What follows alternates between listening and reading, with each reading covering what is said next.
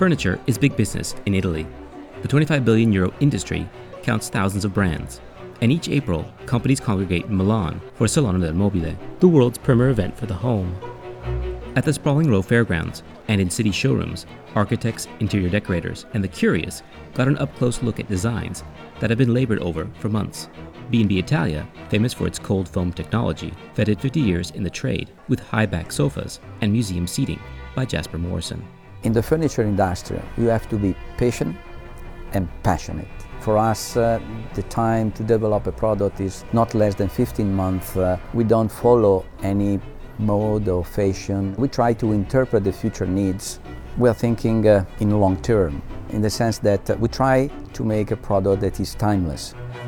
Trendspotters at Salone saw smaller sofas to address the needs of city dwellers. Some even eyed a younger demographic, with Magus unveiling its adjustable Little Big chair for kids. Bright ideas were in the spotlight at Artemide, where patented designs included its modular alphabet setup. Recent interest in emerging economies shifted this year to established markets, with the US and Germany pushing up orders. Made in Deutschland turned heads too.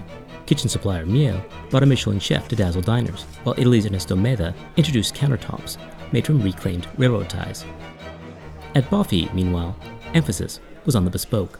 People want to buy something special. They want something really tailor-made for them. Materials are becoming really crucial. So we're introducing a very special wood called bog oak, playing with new stones like the gray stones that we show in one of our kitchens here, and using also a new technique like the induction, so you don't see the burners anywhere, which makes it fantastically clean. 2016 models shared room with classics as brands dipped into their archives.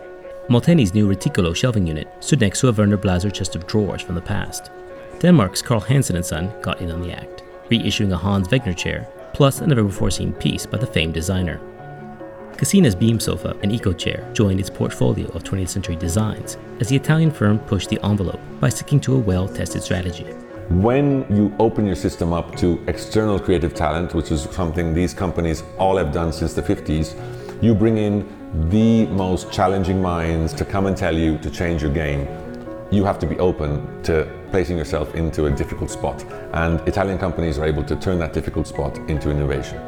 The ability to reinvent themselves each year and remain on top amidst global competition is testament to Italian brands' ingenuity and why Milan's Salone continues to be a beacon of design.